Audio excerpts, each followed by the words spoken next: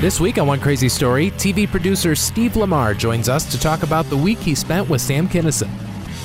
Sam had gotten a spot on the Rodney Dangerfield special, and Tom just happened to see it, and he called me in, the next day, after he saw it, and said, "Hey, I saw your guy Sam. He goes, I want to meet him. We want to see him. Set it up," and that's how that got started.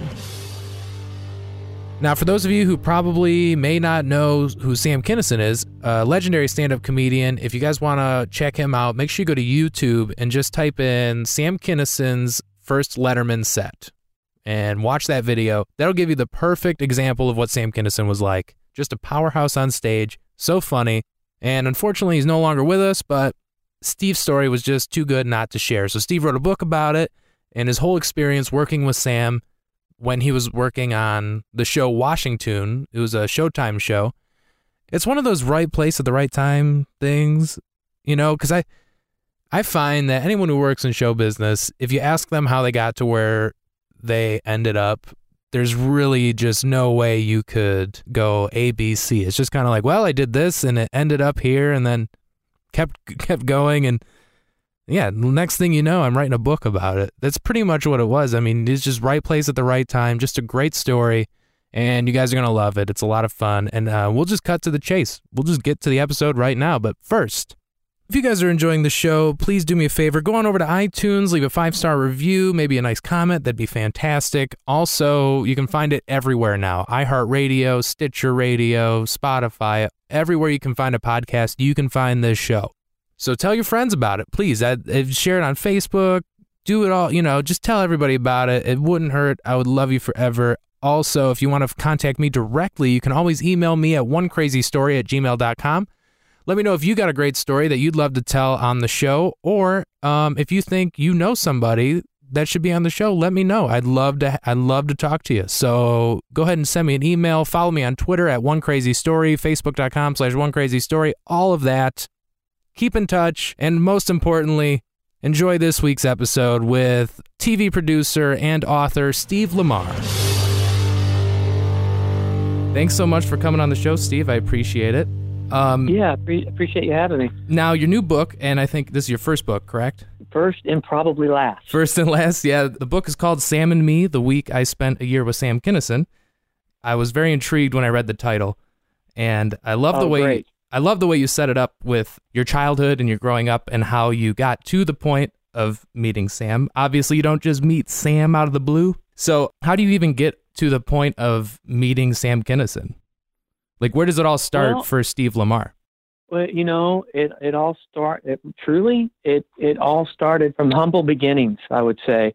And, I grew up in a really small town in Texas, and my dad died when I was really young, and didn't leave us with much. And my mom then had a stroke, a few years after that, and wasn't able to work. And so we were just, we were poor. And my brothers and my sister and I, we kind of, grew up in the projects, and my escape was television. I loved shows in the 70s, and I also loved the TV Guide. That's what was kind of like a Bible for me, being able to read about the shows and behind the scenes, and that really intrigued me, that there was a whole business side behind the scenes that was something that I could maybe be a part of. So that was kind of how it started for me. Yeah. So a young Steve Lamar growing up in the projects in Texas, which is also where Sam is from, and you discover that there's this whole world behind the TV shows you're watching. There's the production aspect and everything. Did you ever think you want to be in front of the camera too?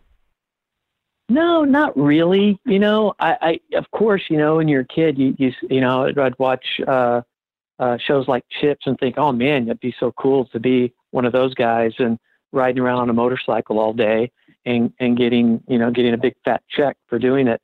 That sounded cool, but reality kind of set in. I wasn't really that guy that wanted to be in front of people and getting attention that way, So when I read things about directors and producers, and then finally, stuntmen, that really got me going. And so when I found out that there were stuntmen that do the stunts for people, it wasn't the actors that were doing the doing the fights and the car wrecks and the high falls and things like that. That really got my attention. And how old were you when you discovered that stuntmen were a thing? I'm guessing probably about 11 or 12, somewhere in there. Oh man. Yeah. So my friends and I, we would set up mock fights and we were always jumping ramps with our bikes and doing really, really stupid stuff that luckily we never, we made it through it alive. No major injuries as a young Steve? Not from that. I had a couple, but they were never really from doing that kind of stuff. It just happened accidentally. But that's really what piqued my interest. And when I first moved to Los Angeles, that was really kind of where my head was at, that I wanted to be a stuntman. So your dream when you moved to LA was to be a stuntman, not necessarily any other dream at the time. No, that was it. I'd always, as a kid, because I grew up, my mom, before this was kind of before my dad died, before my mom got sick, she had a little cafe, and in the cafe there was a jukebox. And so I wasn't shy. I mean, I would sing, stand up, beside the jukebox, and people would come in and give me a quarter to play a song and sing along with it. And I did that. And so I loved music too, but the TV thing and the stuntman thing is really kind of where I wanted to be. Whenever I read showbiz stories like this, and I always compare it to my current, wherever I'm at in my career, like right now I'm a stand-up comedian, a podcaster, I'm trying a whole bunch of things. And like my original dream, I'm going to be a stand-up comedian. I know with stand-up comedy, you start doing open mics and you have an outlet, a place for new people to start. But with stuntmen, it's not like you can just show up and practice falling off a building, right? Like, I mean, in order to break into that industry in LA, at least at the time, do you go to like a school, or how do you meet other stuntmen? Yeah. Well, first of all, when you just said when you hear showbiz stories like that, it still amazes me that you say, I have a showbiz story? Really? Yeah. It just sounds weird. That's still part of the business. And you know what I mean? Like in this whole book, all I kept thinking, because I am a fan of Sam Kinison, and I'm in my 20s, so obviously I didn't discover Sam until after he had passed, after his whole career had come and gone. Sure. So I'm reliving this as a young comedian now in 2017, 18, and I have to go back and imagine what it was like. But you were actually there in the 70s, in the 80s, working in LA. Yeah. Actually, I moved there in 1980. But when you asked about kind of how did I go about trying to get into the stunt world? Well, first of all, I was really young and stupid, so I wasn't, I was just kind of gung ho, so I would do whatever. But I watched a lot of movies, and I always wrote down the stunt coordinator's name and kept a little notebook. So if I ever ran into any of those guys, I would be able to kind of, if I didn't remember, I could kind of thumb through and know what movies they did and then talk to them about it if I met them. So I did that, and there was a particular place back in the day where stuntmen used to hang out, the Palomino Club in North Hollywood. And I would go there, man, sure enough, because that was from a movie, Hooper, with Burt Reynolds. And it was a real place. And so I went there and I met a lot of stuntmen. And then I found out about this guy named Hubie Kearns, who was Batman's stuntman from the original series. Oh, wow. Adam West. And he had a small it was, based pretty much out of his house. And he had a warehouse too, a stunt school. And he took in, all of us crazy kids and would kind of teach us, how to do fights and how to do different things. What is that class like? For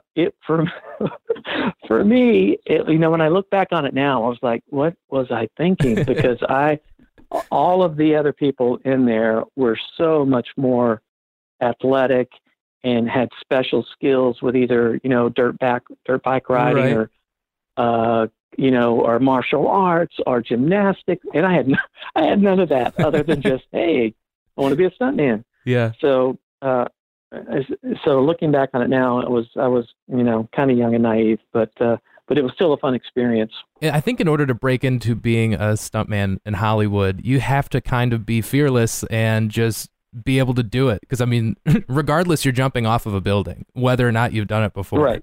So right. I think regardless, you're going to have to, and I can't imagine many adults are going after that dream. I feel like you have to be young. Yeah, I do kind of wonder what it's like out there now for people that want to do that, how it comes about. But one thing too, I know then and probably now too, it's definitely a family business. There were families that, the dad was a stuntman, the son, and then the grandson, and, nephews and uncles. It's, where the whole family was kind of in on it. That's interesting. There were definitely a couple of those. When you take this class, do you just sign up? Was it a paid class or was it just? Yeah, no, it was a paid class. I don't remember how much it was. But yeah, you paid a weekly fee and you got to learn from a professional. From a professional, and he had and there were people of different degrees of skill that were there. And I remember Hubie's son, I think his name is Hubie Jr. He was also part of the class. And, but he had already done things. He'd been in movies and television shows and done things. And I think he's still doing stunts today. That's amazing. Yeah. So after you take the class, did you end up, after taking a class and learning from somebody like him, do you still feel as excited about being a stuntman? Did it give you kind of was it an eye-opening experience? It was, well, kind of what I'll tell you, what happened for me, kind of what steered me in a different direction where I said, well, maybe this isn't for me, is I was practicing high falls in Hubie's backyard, and we had this platform set up, and it was probably 20 or 30 feet up. And I'd done several, and I did a fall into a bag, and I almost missed the bag. Oh man. And it scared everybody there, including Hubie, including me. And I kind of realized, like, I don't know. I thought I did that right. I don't know what I did wrong. Right. Maybe this isn't. Maybe I don't have the skill set for this, after all. So yeah, you only get one chance to really mess up in the stunt world. yeah, and so that's kind of what got me thinking I needed to figure something else out. How old were you at the time you kind of decided to let the stuntman dream go? Yeah, God, that was not long after. So that was I must have been probably around, my guess was around 18. Yeah, so something like that. An 18-year-old living in LA, first time moving away from home. Oh yeah, first time. And it's LA. It's not, you didn't just move to like Tulsa, Oklahoma. You're in LA. No. That's a big city for a young person to just kind of, but I feel like a lot of stories start that way where they're just like, I'm just going to go, I got this dream, and you always start one place and end up somewhere else, it seems like, or at least anyone in LA I know. They're like, I'm going to go out there and I'm going to be a stuntman, and then they don't end up becoming a stuntman, but they usually end up in a good place. And where did you go from the stunt dream? Well, from there, and even at the time I was working construction and doing different things like that. And what happened when we actually got me into the business, there was one of my roommate's friends was a production assistant on a show called Buffalo Bill, which is a Dabney Coleman show. And which is a great show, by the way, if you've ever, I don't even know if it's available anywhere, but it was really way ahead of its time. Mm-hmm. But anyway, they were on hiatus and they were moving some stuff out of their offices, and he asked me if I wanted to come help him out and move some furniture out of the office into storage. And I was like, yeah, okay, got nothing else going on. So I went and I did that, and the writer, producer, a couple of those guys were still there in the offices working, and I met them when I went in to help, and we kind of all hit it off, and I ended up working. They asked me to come back another day. I came back, and then that turned into a week, and then that turned into a month, and I ended up working with those guys for years. Wow.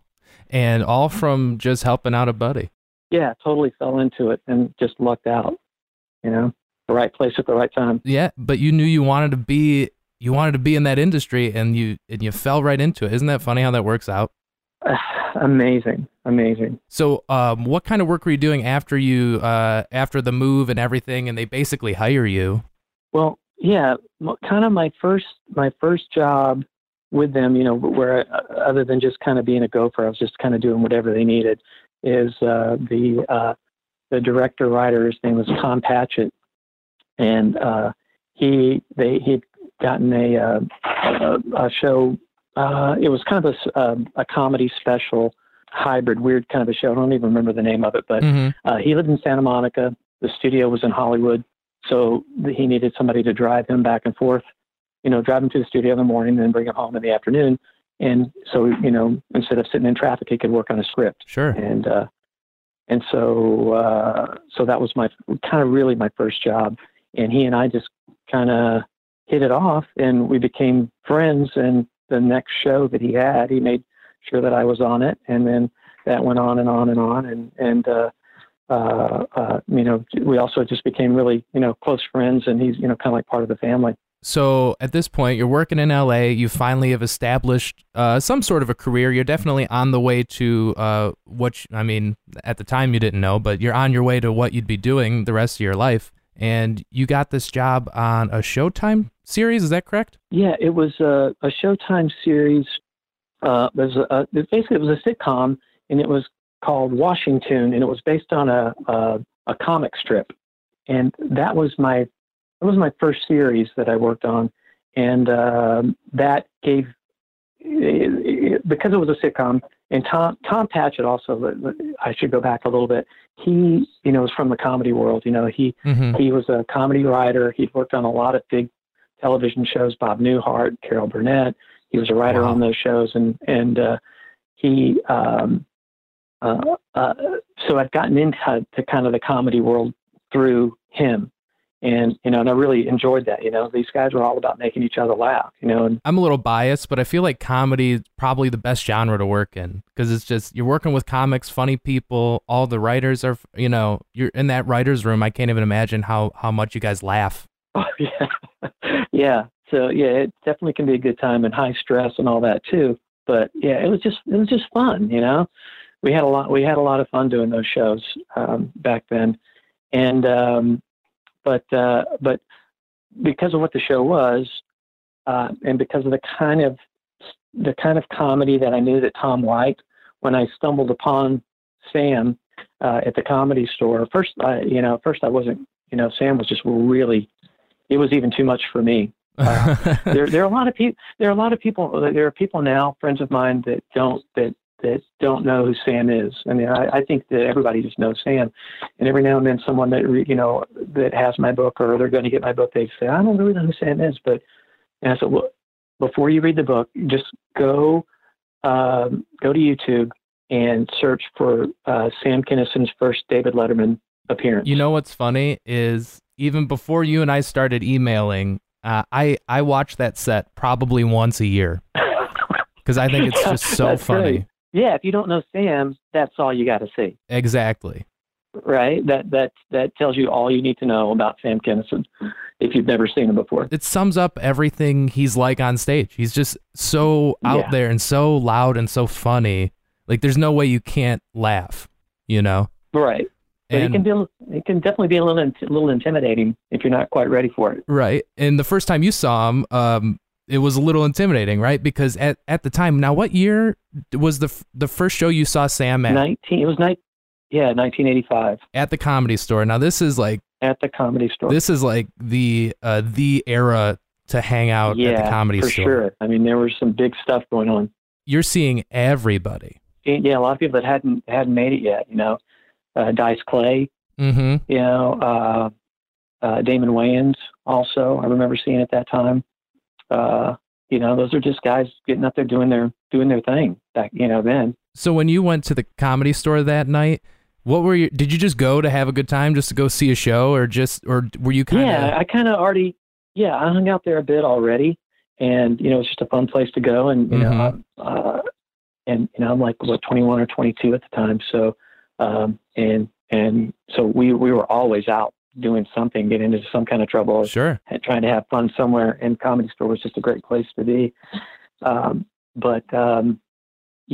first time I'd gone with my friend Ike Eisenman, and Ike was a child actor, and so he was in his big claim to fame was Escape to Witch Mountain. Was Oh, he wow. He was the kid in those movies. Oh, really? And yeah, and he was also in Star Trek: Wrath of Khan. He's the cadet that gets killed and sort of toward the beginning of the movie. No way. Puts his big bloody handprint on Captain Kirk.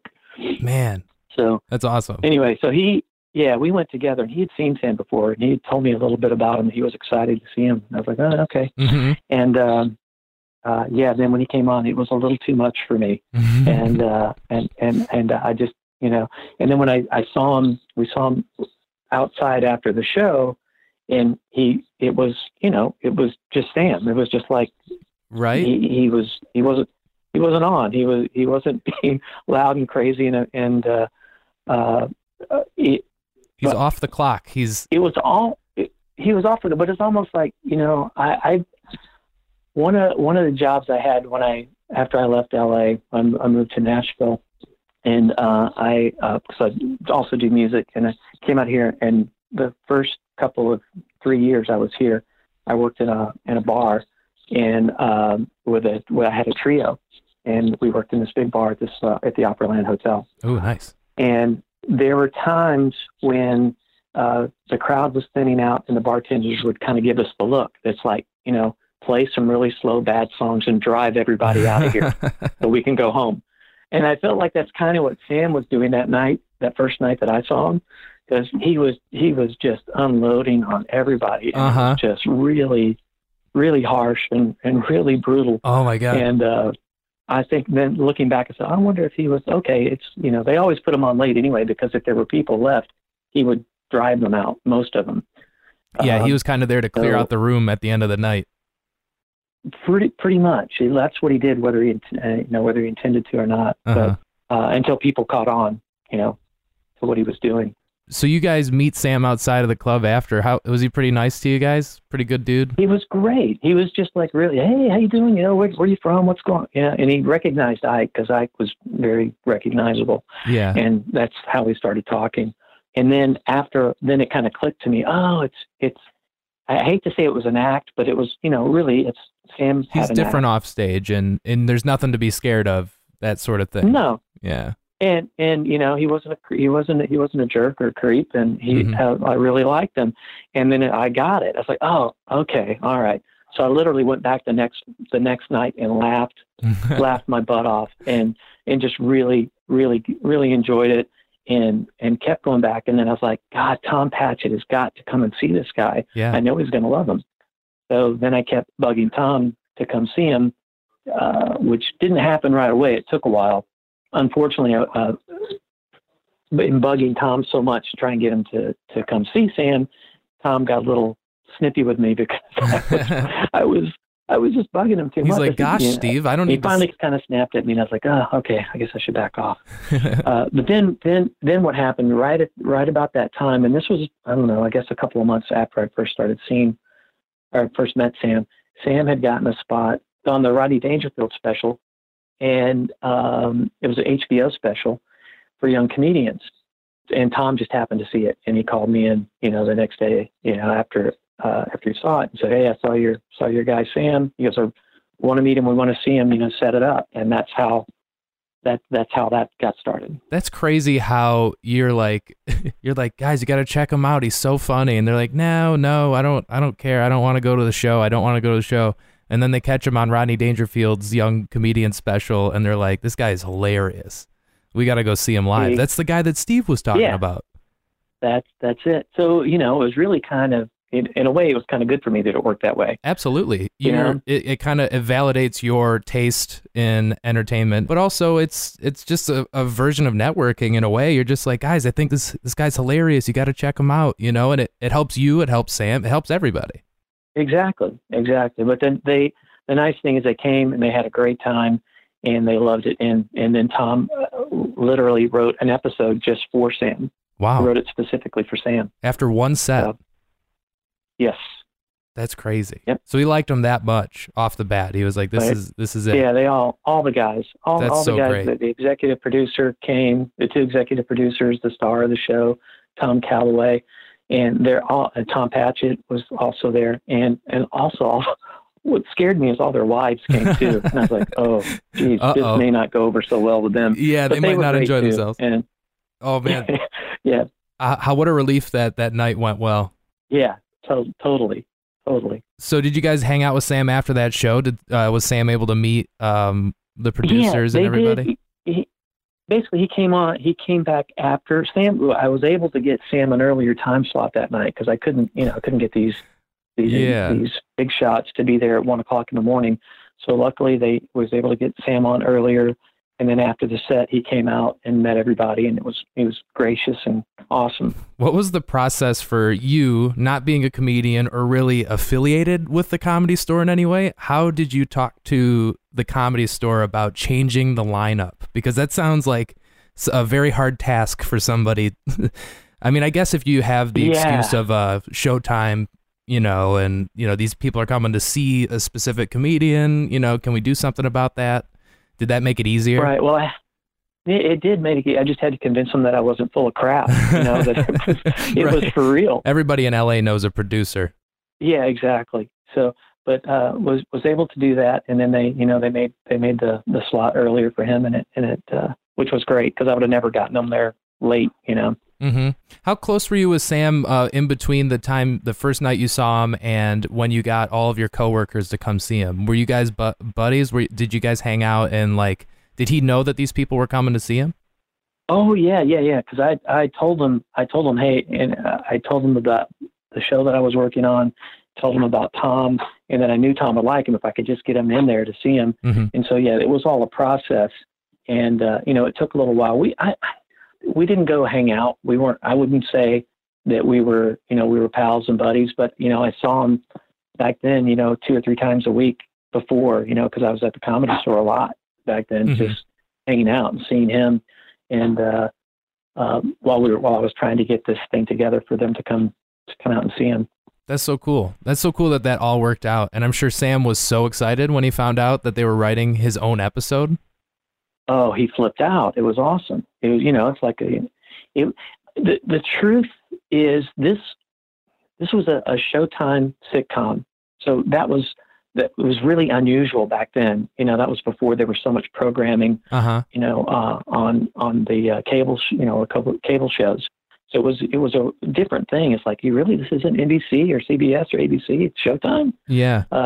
So that was a little bit of a different thing, but it was still a big deal because of the credits that the director and the writers and people had on the show. They were all legitimate.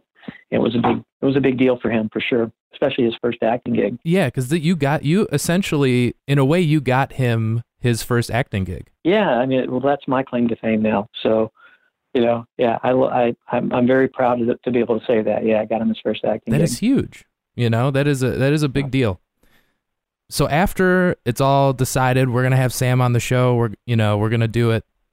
Where do you go from there? Does it become your job, or do you just what was your role in the production aspect of everything yet to come?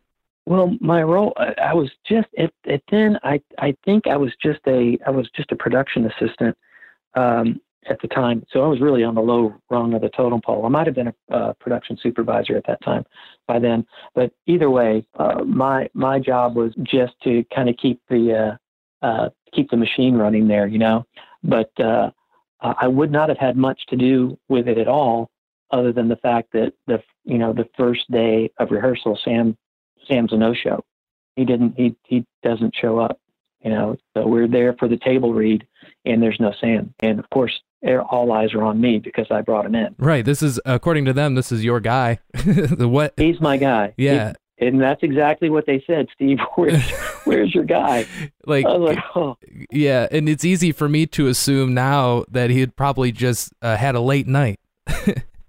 Yeah, it's to say the least.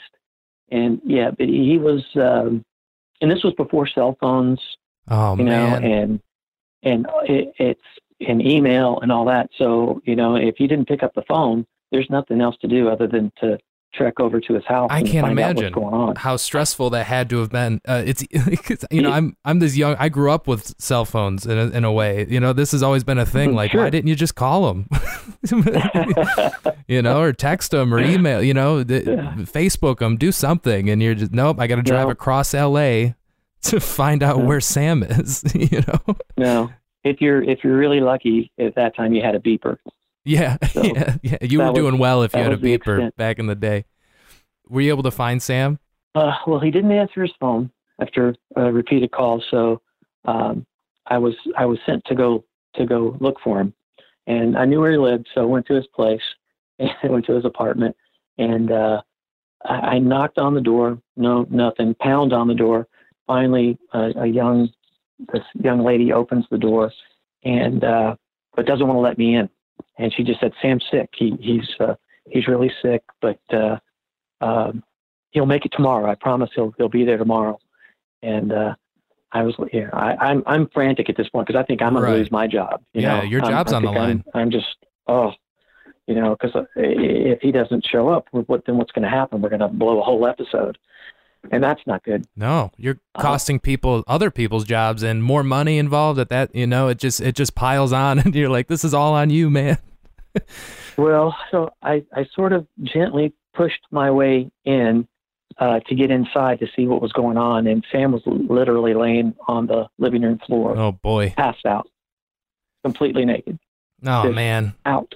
Big Sam right there in the middle of the floor. Did you know at the time that he was into, I guess, partying as much as he was? I didn't know how much. Yeah. Then I knew he did. I knew he was. He was definitely on the wild side, but I didn't know how. Yeah. How to what extent. Yeah. So this becomes definitely it becomes a concern for you and your coworkers at this point. Oh, I thought it was over. I thought that there was no way he's if this is his condition now, there's no way he's going to make it tomorrow. So when I went back to the office and to the production office, I told Tom and the executive producer that I hate to say this, but I think we need to recast. He's blotto. Right. I couldn't shake him. He was, and I said, well, surprisingly, Tom said, let's give him one more day. If he doesn't show up tomorrow, then we'll recast. Wow. Lucky. That's cutting it pretty close, but we'll see. Now, how long does it take to put to complete a production of a whole episode of the show? That show was 5 days. It was basically it was Monday through Friday. So our first day was a table read and then rehearsal, and the second day was more rehearsal, and which leads up to Thursday and Friday for us were our block and tape days. Okay. So it would have been tough recasting him too because it was specific. It was written for Sam. Yeah. Are you going to find another? And for his personality. You're not going to find another comedian that can just scream a line. You know what I mean? It just wouldn't have worked. No. It was, no, that would have really been a huge problem. But thankfully, day 2 rolls around and he shows up bright and early and looks great and happy, knew all his lines and was ready to go. What a pro. So I was like, that was quite a relief. Like I have one extra drink the next day. I'm thrown off. It takes me 3 hours to get going, and he's just like, he's passed out to the point of where you can't even wake him up. And he shows up the next day, knows his lines, and just nails it. Well, yeah, and the night before, I was so upset with the whole situation. I didn't even go back. I'd called him and left him a message and said, you've got one more chance. You got to be there tomorrow. And that's it. He never called me. I never heard from him. I didn't go to the Comedy Store that night. And I had very little hope that he would actually show up, but he did. Yeah. So he didn't even give you a heads up. Don't worry, I'll be there. No reassuring. You just had to bite your nail. Nothing. Did you get any sleep that night? Yep. Not a lot. Not a lot. Oh man, well, I'm so glad that he showed up and it worked out. It seems like it went well. Everybody was happy. Yeah, it did. It did. Once he got on set, everybody was happy. It was laughs. He he did what he needed to do. He did his job, and the lines were funny. It was a good episode. It was funny, and Sam was funny because he was doing his thing. So he shows up the second day, and everything's going well, and then day 3 comes along. But throughout the week, I mean, do you keep going to the Comedy Store? Do you have to kind of inadvertently become his babysitter without him knowing, or just to kind of make sure? Yeah, that's exactly what happened after the first day. I mean, after the second day when he showed up, Tom, at lunchtime, Tom was like, "Hey, everything's going great. Sam's, it's really funny. Just you need to make sure he's your boy. You make sure he's here the rest of the week when we finish this episode." Oh, okay. All right. That's my job. So that became my job for the rest of the week, was spending, and that's how I got to spend so much time with him that week, because I was with him every night at the Comedy Store. Oh man. Kind of, even though he went on late, I had to make sure, okay, well, he's going to want to hang out for a little while. Then we got to get out of here so he can get home and get some sleep and be on set tomorrow at 9 or 10 or whatever time. What a week. Call time was. What a week you had. Oh, it was awesome. Man. It at the time, it was hectic and crazy, and it really did feel like a year, especially, by the time we got to the end of it. But it was, looking back on it now, it was just, I'm so glad I had that experience and got to spend that time with him. That's so cool. Yeah. I mean, I don't know how many people have a similar Sam Kinison experience as you, but this is quite a week you had. Well, it's like one of the things I had to tell a few people was, this is not the Sam Kinison story. It's not Sam Kinison's life story. It's the story of my week with him. Yes. And, and it was a really fun week. And I think, I think it was pretty entertaining. And a lot of people have told me how much they felt like they kind of got to know him in a little different way from reading this. So that makes me happy. Yeah, absolutely. So what even made you decide to write a book? Because you sat on this experience for almost, it was like 30 years? Or 25. 25 years? Well, it's actually a little longer than that. But because he died in 92. Mm-hmm. So, which, he just had that, 25-year anniversary of his death, which kind of snuck up on me. Basically, the reason I wrote the book was I've been in the business for kind of a long time now. I've done a little bit of everything. I've done a little bit of acting, done a little bit of producing, done a little bit of work as a singer and as a songwriter, and I've experienced painful rejection in all of those things. But I've never experienced any painful rejection in being an author, so I thought I'd give that a shot and see how that works. And it's believe me, it's just as, the rejection is just as awful being an author as it is any of those things. But I told this story so many times. People find out that I knew Sam, so people would ask me about her. Hey, tell that story. Tell so-and-so that your Sam Kinison story. And everybody always loved it. And, people, especially in the comedy world, as being a comedian, even a lot of the younger comedians, they just revere Sam. I mean, he's an icon. Yeah. He's legendary. So, yeah. And so my wife had kept kind of pestering me. She said, you need to write that down. You need to write that story and just get it on paper. And, what happened for me was I recently, or last year, I read Norm Macdonald's book. I don't know if you've... I haven't read it yet, but it's on my list. Yeah. Based on a true story, it's great. When I read Norm's book and kind of how he did it, it kind of, a light bulb went off for me. I was like, oh, okay, I think I know how to do this now. I think I know how to tell the story. Mm-hmm. And so that's kind of where it came from. And my wife, again, also, when I first started thinking about writing, I was really just going to write about Sam. And I said, this is going to be a really short book. It's just about this week, from the time I met him till the time the episode ended. And she goes, well, you got to also write a little bit about yourself to tell how you got from your beginning to how did you get from nowhere in Texas to Hollywood to helping Sam get his first acting gig.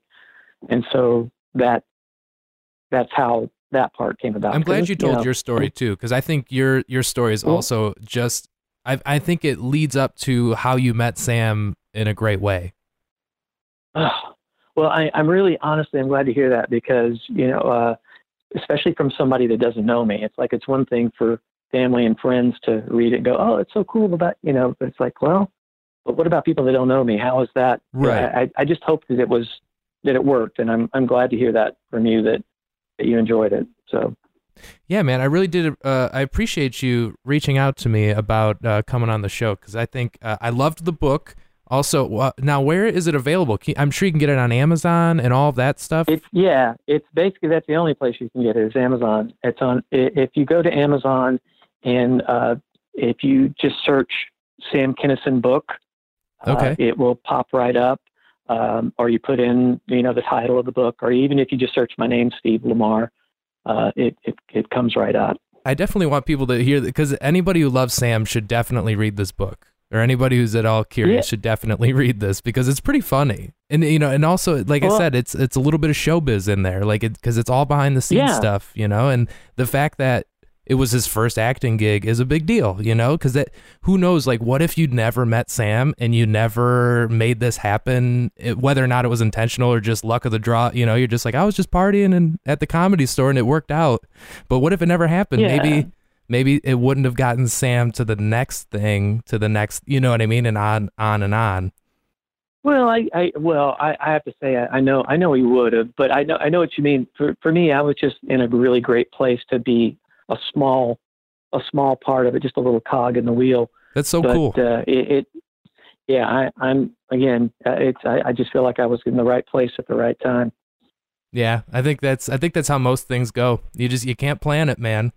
Yeah, and I think, and I'm glad you enjoyed the book. I do think, there's funny sprinkled throughout the book, and the stuff about me, and then the stuff about Sam. So I think people will we'll get a laugh or two or a smile or two along the way. I definitely laughed out loud a couple times. Great. Well, Steve, thank you so much for being on the show. I really do appreciate you coming on to talk about the book. And what's next? Are you doing anything? Anything else you want to share? Anything? And can people find you online? Are you into that, or are you just more leave me alone, buy the book? No, I've actually I had a Twitter account for a long time that I never used, and now I said, well, maybe I should start using that now for Sam, and to try and get that out there. Really, my big focus right now is just trying to get the word out, and letting people know that the book is available. So I'm sending it out, done some press releases, and sending a lot of promo books out into people like you. And so for you doing this and spending a little time and talking to me is just, it's just great, and it's really just what I need. So I really, really appreciate it. Well, thank you, Steve. I appreciate you being on the show. And if you ever want to come back, please let me know. Oh, well, I do have a couple of other stories up my sleeve, so we may have to talk about that. I think you're going to become a regular guest here. That would be too cool. All right. Thanks so much, Steve. You got it. Thank you.